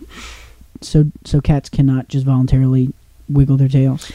I mean, I don't know. I don't think so. Like, think about how many like little cat videos you've seen where they like have their tail and it's like like the tail that's like connected to them is hidden by a book or something. They see like twitching, and so they like try to attack it, but it's like their tail.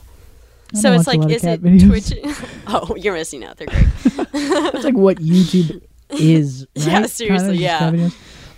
Something fascinating that you might not know, listener. The question mark and exclamation marks are based off of cats' emotional reactions.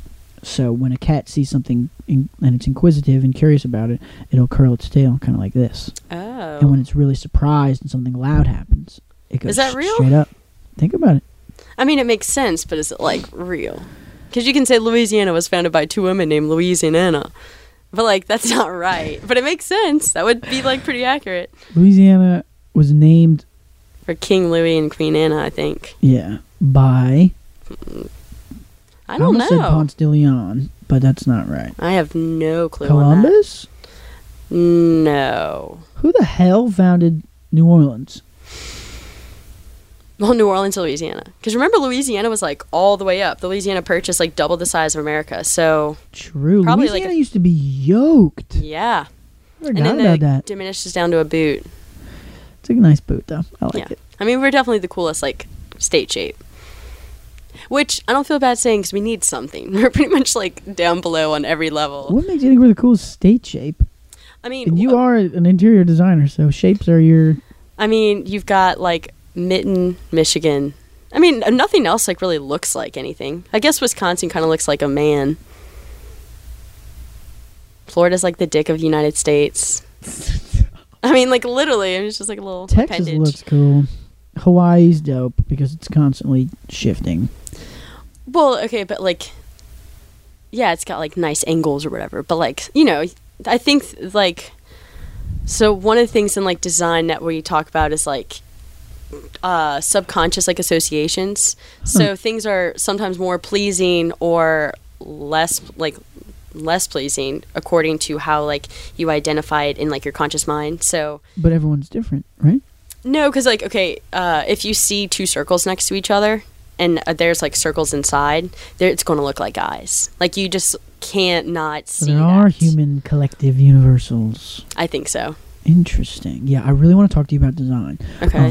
What do you love about design? Like, what do I love about the job design or, like, no, like, just why general are design? you designing? And, like, what are accent walls for? And are they tacky? And why don't you like busy things instead of simple ones? And well, that's like 9 questions on design. pick your favorite one. I think I like design because it's an expression. So, like, whenever you go into somebody's house, you can kind of tell who they are by, like, the way that they do their house. 100%. Yeah. And, like, it doesn't necessarily have to be a good thing or, like, a bad thing. Like, you It's don't have just to a be thing. like, I don't like that person's house. Because, like, some people just are not into design. So they're just like, this couch fits. This thing looks here. Blah, blah, blah. Throw it down. That's why people hire designers. Because they're like, I just don't think about these things. Mhm. You will. Blah, blah, blah. That's But so cool. it is cool. It's That's really, a really cool. fun job.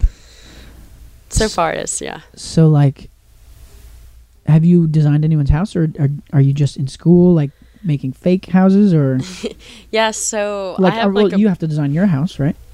yeah. What I love like our house. major decisions did you make? I'm trying to think.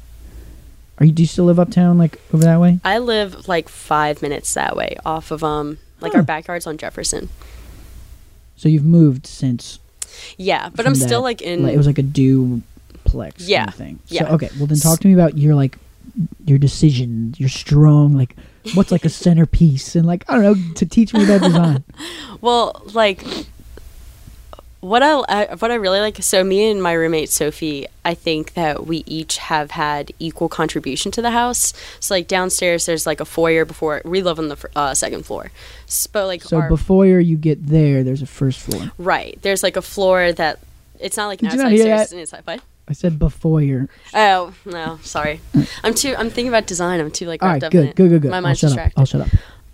But she, like, has, it's like just this, like, a little table and a gold envelope holder and, like, this fake orchid, and it's, like, really simple, but it transform it from, like, a dungeon because it's, like, dark. There's one, like, transom window. Oh, I bet lighting is so big. And, Yeah, like, there I the took a windows that whole you- class on lighting. Yeah, Oh wow. it's You gotta see Yeah. my mom's house. My mom's house in, like, the late afternoon, because late afternoon sunlight, obviously the most beautiful thing in the whole world. She's got Definitely. all these wooden floors and the way that it reflects all Very this nice. glass. And it's, like, funny because you Unreal. have to be careful about wooden floors and, like, sunlight coming in because they can bleach your floors. So, like, my grandma has her wooden floors and she's got pretty much, like, her whole side of the house is glass windows. And the sunlight comes in through the windows and the UV rays, like, have bleached them. So now there's, like, a discoloration in her And it floors. doesn't look good, or does it look nice and aged? Like, No, because the other side of the floor where it doesn't get sun is still the same original oh, color. man. Yeah. But there's, like, you can put, like, protective, like, screenings and stuff, and Polyurethane and I don't know. I don't know if that would, I'm sure that would probably protect the I don't know, actually. You would be literally the first person I would ask that question. And I would have to Google it. So, like, Okay. what about your, like, room? What was, like, a... Well, once I have money, things are going to get real fun. Right now, I'm like, I love this bed from whatever vendor, but... a bed vendor? So, like, some sort of like interesting frame. I like curtains. I think like nets, draperies and stuff. Yeah, it's very window romantic. treatments. I don't know. That's what they're called. No, I'm talking about around the bed. I don't care about. Okay. I just do blackout curtains for my room at least, just so it can be like a dungeon. But like, I would love to have like mosquito nets. Okay. Kind of like this, like paradise. Yeah. Yeah, I actually have that in my project right now because I'm doing like this. It's like modern British colonial style, and so it's like West Indies tropical. Oh, okay. Yeah. Dude. Okay. Anyway, it's just like natural wood, and then you've got like these like white sheer things over like a 4-poster bed. Whoa. And you can like kind of draw them, and it's really cool. Whoa. But I might not put them in my thing because it's going to take up like 2 extra spaces in my specification book, and it's a lot of work, and I get lazy. Yeah. How do you feel about aquariums? Nope. Oh wait, are you talking about like SeaWorld, or are you talking about like home aquariums? Home decor aquariums. Okay. Like I want to make like that spiral staircase into an aquarium, or like a whole wall is aquarium, because you want to talk about light and just I mean, come on, the light from an aquarium is just so cool. And I mean I've always wanted to just design my own house, but like that's just so not practical or very easy. Like, but like how cool would it be? I think so. I think I'll settle for like a small house with a big yard, so I can have lots of dogs, and really intricately designed, and like secret passageways, and like bookshelves that pop out, and like aquariums and like fun shit. So like tell me about like what house would you design if you had unlimited budget? Ooh, man. Okay. Screened in porch 100%. That's like my number one, like, and it would be big. It wouldn't just be like a little like nugget on the front. It would be like one on the front, one on the back, one upstairs, and it'd have to be screened in because mosquitoes are just like not cool.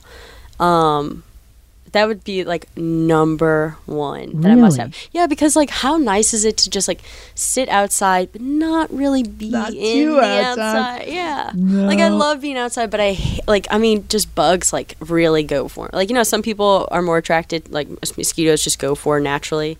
I didn't know that, but it makes sense. I'm one of those people. Oh. I know. It's oh man. That's why I don't wash my hair.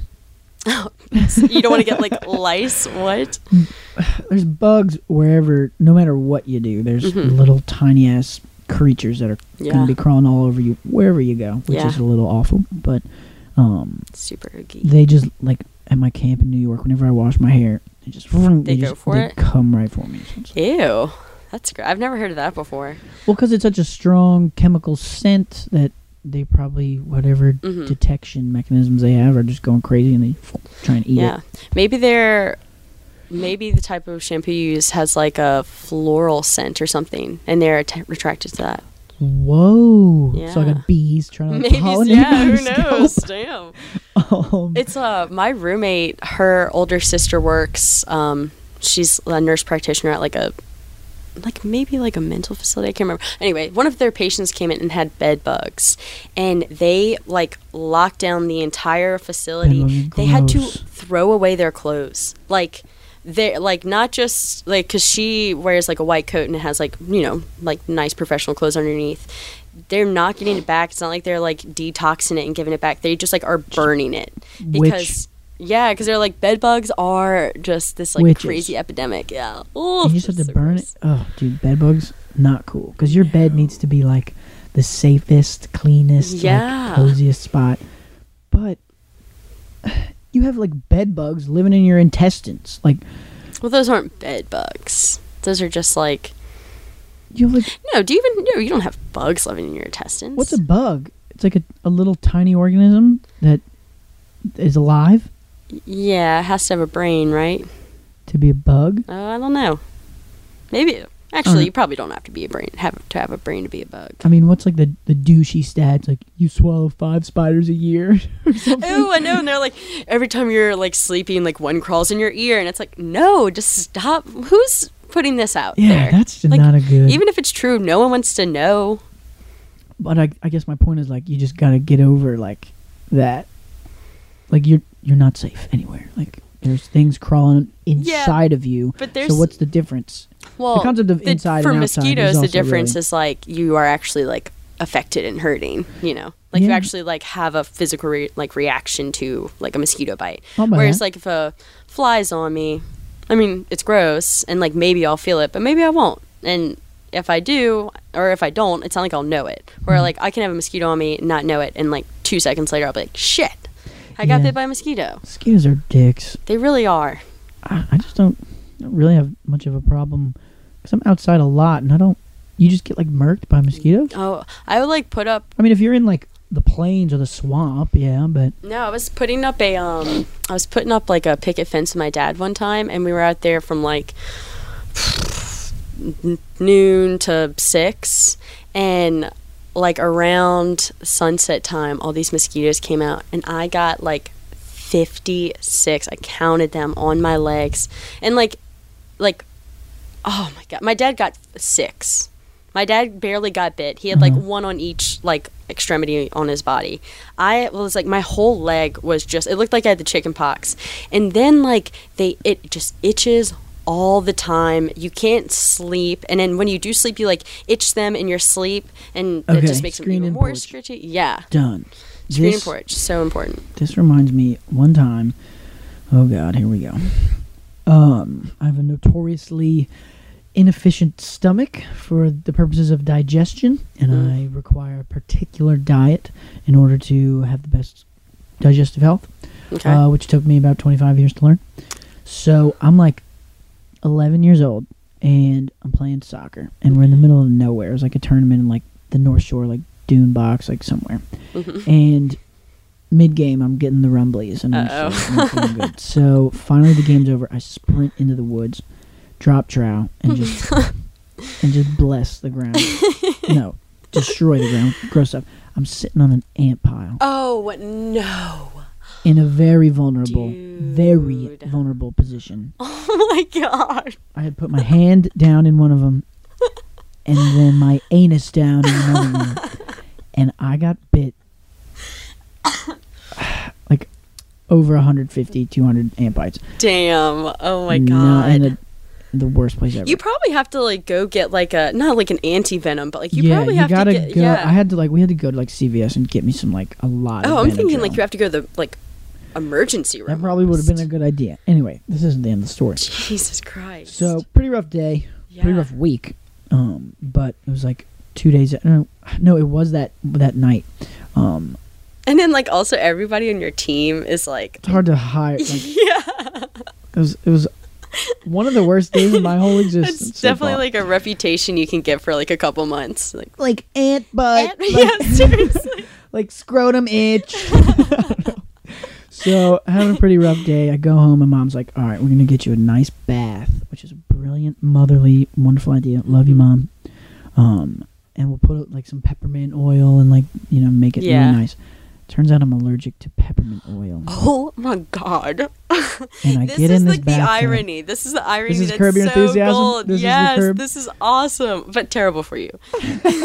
So they say comedy is tragedy one step removed, and you might be right.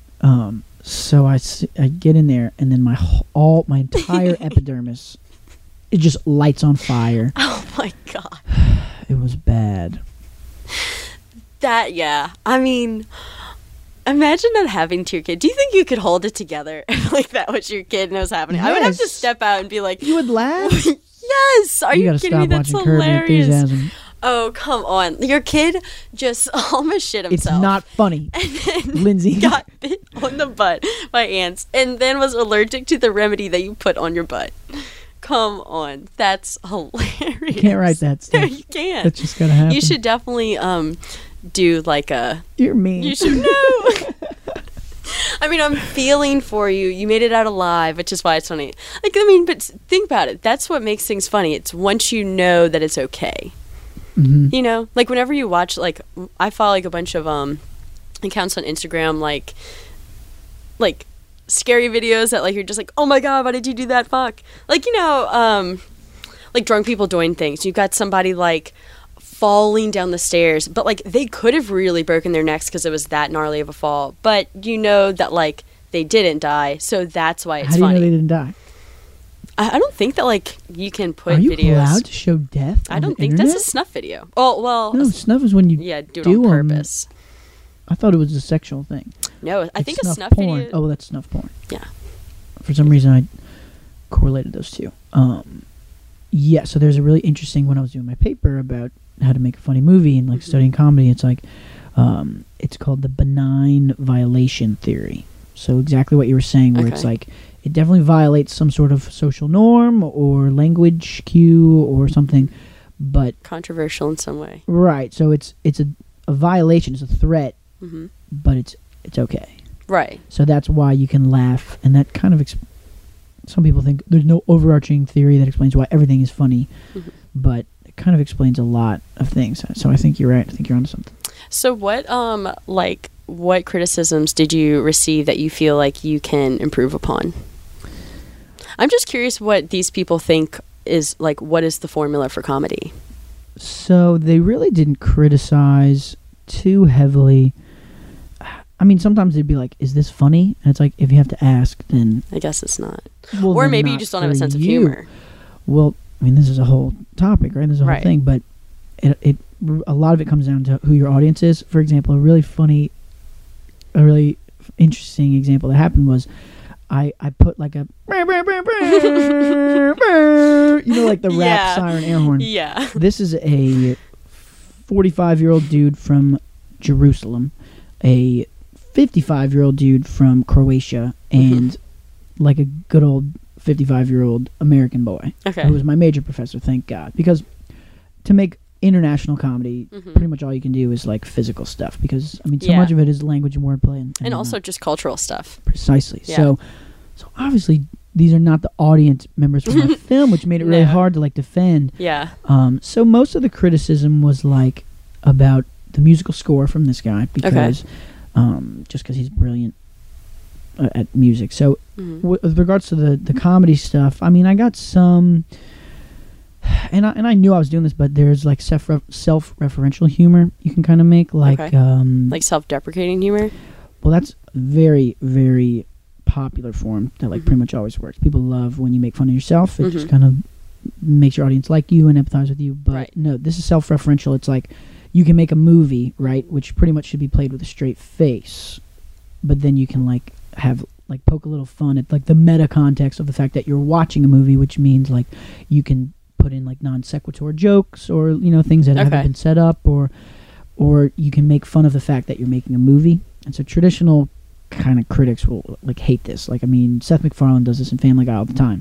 Family Guy is one of the most popular comedy television shows in the world, so it's kind of hard. How do you do it? But like, so that that's only funny if you've listened to rap and hip hop for the past 10 years. Yeah, you have to have like a frame of reference for it. Right, it's context. It's otherwise it's just like a loud disrupting noise. Yeah, they're like, what the fuck are you doing? Yeah. That was an interesting one. But I know that my target audience is going to laugh super hard. But then it's like, well, you have to make this.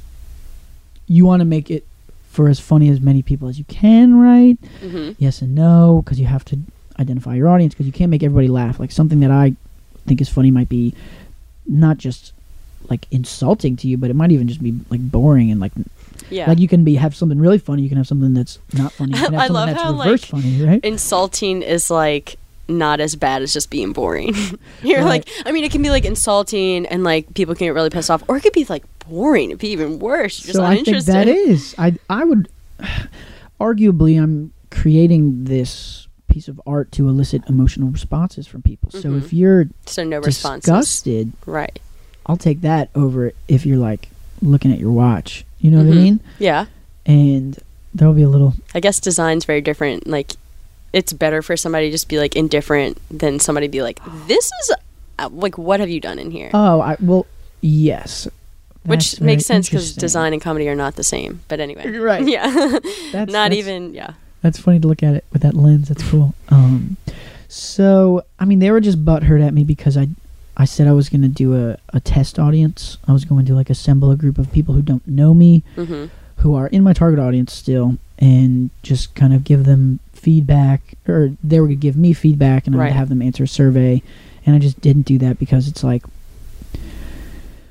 it's like, am I going to make this movie, show it to 20 people, and then because of how they reacted to it, I'm going to go back and make changes to the final product? No, I've already paid all my post-production employees. Like, I can just go back in and like make hey, changes. you want to come back for another 2 weeks? Right. Yeah. And I mean, I could, but like, at what point am I giving over artistic integrity of my film and saying, oh, well, I just want to pander to my audience? You have to make it for your audience.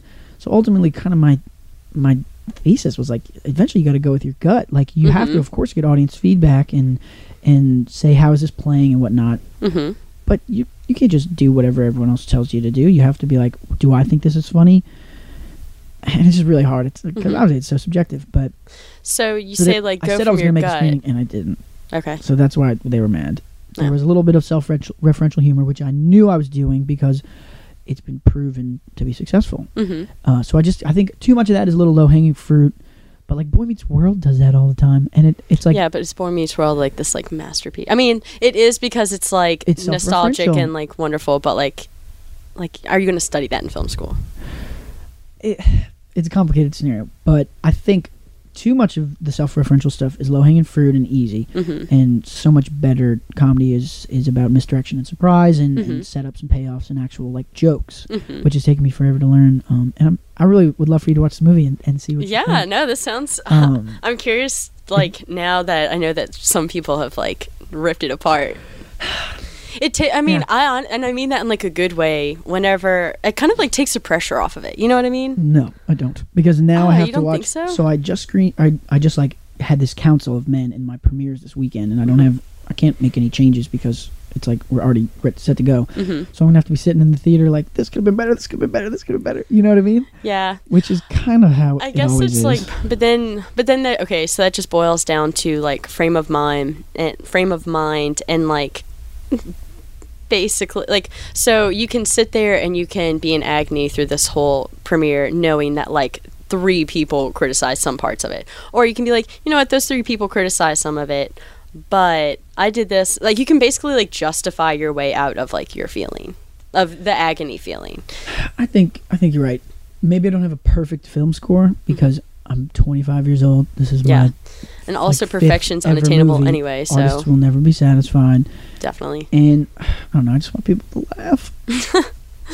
And I think they will, because I think they will. I think it sounds like you took your audience in mind. So I mean, you're already like halfway there. What I didn't want to do was get real meta with them and be like, well, isn't consciousness a singularity, and aren't all these people like just manifestations but isn't of that myself? The best? So like, don't I just have to think know in my heart? I mean, Jackie Chan is like, I know what the final product will be if I think it's funny, because if I think it's funny, I know my audience will think it's funny. Okay. Which is like pretty profound. But it's like, aren't you your audience? Because isn't everybody I mean, isn't this all just a simulation? Yeah. Or like, are you thinking we're like in the Matrix or something? Yeah. And not even just in the Matrix, but like, or just staring into the void and being like, what is the purpose of like all of this? Doesn't everything converge up to one thing at the top? Like, do you think whatever's animating you blinking your eyes and me blinking my eyes, what are those, like The Sopranos, like 2 different like families? Like, no, it's all like one thing. So like, aren't I just you? Like, why are we here right now talking to each other? Is it because pressure fields? You're looking into the void. It's like, I know, that's why I like when I get too high, I can't look at the people directly into their eyes. So is that really how you feel? You're just like, you're not actually looking at the person, you're looking at like the universe and like the overwhelmingness of it, and what is this all for? Are we just an accident? Is there anyone else out there? Yes. Yeah. Precisely. Which is why eye contact is just a tricky thing, and so psychedelics is another tricky thing, right? So I was listening I didn't want to bring this up in my counsel. Yeah. Right? Okay. But isn't that kind of the case? So anyway. But isn't that the most interesting? Like that stuff where, because you want your audience to laugh, but don't you want your audience to think? Definitely. Which is why I'm doing this podcast, honestly. But so I think you definitely need to have some sort of centralized human meaning as your theme.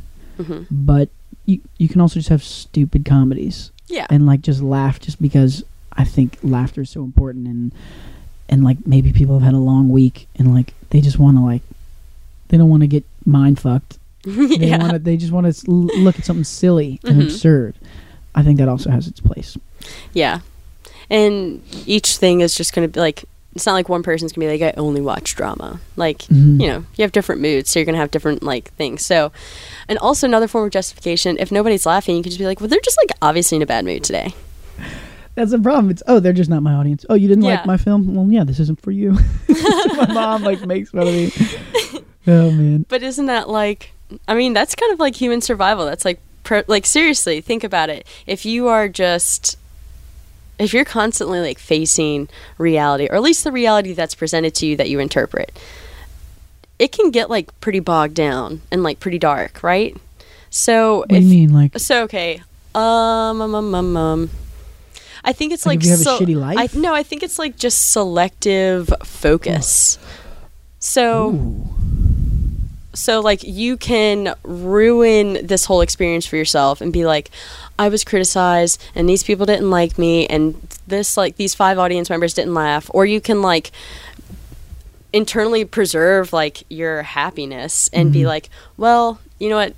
These 2 people were foreign, so I don't think they, like, really, like, get the whole thing. I thought about my audience, and these 5 people in the audience didn't laugh, but, like, I know that this person's going through a hard time right now, and this person kind of is like sort of a wet blanket anyway. Like, you can kind of justify these things. It doesn't necessarily have to even be lying, but it's finding like the truths that help you keep your vision of like reality and however you want that reality to be. So you can either walk away from that like really positive, like I put on a great film and people laughed and it was great, or you can look away from it with the exact same situation and walk away from it and being like, that was really terrible. I don't even know if I'm going to do this with my life anymore. Whoa, that's inspiring. And I think subconsciously that's what I'm attempting to do is like, I mean, stoicism, like positive outlook, like realize that those dudes were just trying to make me better. They weren't just like being dicks, you know what I mean? Like take like everything with a grain of salt and take like the good things from the bad things and throw away the bad things. And maybe don't just be blindly optimistic, but like happiness is a decision, and that's probably what you should decide to be, right? Yeah. You were fascinating me with your triangle knot, your Celtic knot thing. We got to wrap up pretty soon, but please elaborate on that. What was it called? So this is just so like, you know, life can be suffering or life can be whatever. So how do you make life not suffering? You try to preserve some sort of mindset that is positive, grateful, and disciplined. I think that those are 3 facets of life that everything else stems off from it, and they work in harmony together. So in order to live a successful, productive, and meaningful life, you want to, I think the ultimate thing is being grateful. So you can look around and be like, because that's in every situation. You can be grateful, like no matter where you are. Yeah, I mean, like, even if you're in a concentration camp, and I'm being real, like you can find something to be grateful for wherever you are. Even if it's just like I'm alive, and the fact that like human life even exists in this universe is like 1 in 800 trillion thousand septillion billion whatever. There might not even be anything else out there in the universe. Like life might be funny or offensive, but the ultimate thing is if it's boring, if it's non-existent, if it's nothing, right? You exist. And that is like you beat like the numbers. That's absolutely insane. Music exists. That's something to be grateful for, no matter where you are. Right. And I mean, and there's beauty actually in the world. And there's actually are you holding hands right now? Yes. So you can like, and there's actually been studies on people like gratitude. It's like a whole like part of psychology now. It's like positive psychology. And you need a gratitude adjustment. But like honestly, it changes like your brain chemistry. Thinking about people who are more grateful have like more positive interactions in life, are more like mentally strong, can get through things, yada yada yada. And it seriously is, and I have done this in my life and can attest to it. They have so one of the things that they recommend as like a gratitude practice is write down three things that you're grateful for every night before you go to bed for like 3 weeks. And by the end of those 3 weeks, you are going to see life in a totally different like frame of reference. 3 different things each time? 3 different things each time. And so like at first it's like, the first night you're just like, I'm thankful for my family, I'm thankful for my friends, I'm thankful for because I went to school, whatever. Like just like generic big blanket things that like everybody it's like you don't even actually think that you're grateful for them. It's just like that's thing that's like automatic. Yeah. And then after like this first week, you start like you have to start really thinking about things. You don't just have all these things. And so it's like I'm grateful that I was born a woman in America.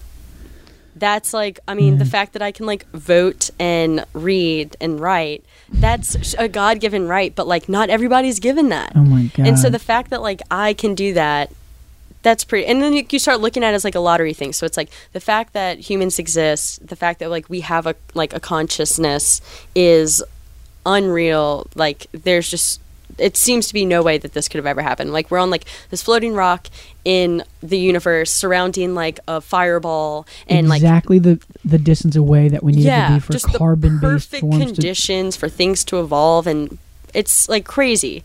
And then you start, so it's like insane that this even exists. It's beating the numbers, and then you start getting like even more like particular, and it's like not only is there like single cell organisms, and then there's multi-cell organisms, and then there's like different types of organisms, and then they have evolutions, and now like you just start getting like specific and you're like, this is absolutely Life insane. Is dope. Yeah. Or and like that's kind of the gratitude thing. And at the end of those 3 weeks, I swear to God, it's like it's because it's really, really hard to be like depressed or struggling if you count your blessings. If you genuinely realize like how lucky you are, and everybody is lucky in one form or another. Some are less lucky than others, but not in their mindset. You know what I mean? Like, yeah, it's easy to get caught up in depression and anxiety and negativity, and dude, that's so powerful. And like, I'm not saying that like people just need to think positively and then they're going to not be depressed, because there's like a brain chemistry. Yeah. There are things that you can do to like improve things, but then there are also things, I mean, it's a complicated situation, but certainly on just the general improving your mindset on things, gratitude, like number one, 100%. It changes pretty much everything. And so when you're more when you're more grateful, you're more positive about things. When you're more positive about things, you feel more ambitious, you feel more energized, you are more creative. And it's easier to be disciplined. Right. Yeah. I like the image you had of like a Celtic knot, which is like the knot that it's all kind of like interwoven. There's no start or finish. But like, I don't really think of it as, I just think of it as like a triangle, just like a 1, 2, 3 diagram, but it's like a circle, and that like there's no stop, there's no end. Like it just all feeds into each other. And then going out from that triangle, those triangle points are like kind of like little veins or like little tree branches, because it's like, well, positivity, like I said, positivity leads to like creativity leads to happiness, all the virtues. So I always end by saying, how can we make the world a better place? That's how we can make the world a better place. Yeah, just be grateful. Count your blessings, be grateful, and be positive, and also be disciplined. Yeah. So you got a lot of homework. I guess we'll have to tackle, is happiness just dopamine, when you come on next time, because I mean it's been like 2 hours. Oh yeah, damn. Like even with the lost footage. Yeah. So we got a lot to cover. The reason I wanted you on the show is because you have this vivacity and this intellectual curiosity. It's fast. I love talking to you, Lindsey. So thank you so much. Yeah, we've been all over the place today. I can't wait to re-listen. No, this was a really great one. So it was really fun. Thank you so much for coming on the show, and we'll have to do it again. Thank you. I can't wait. Right. See you later, everybody.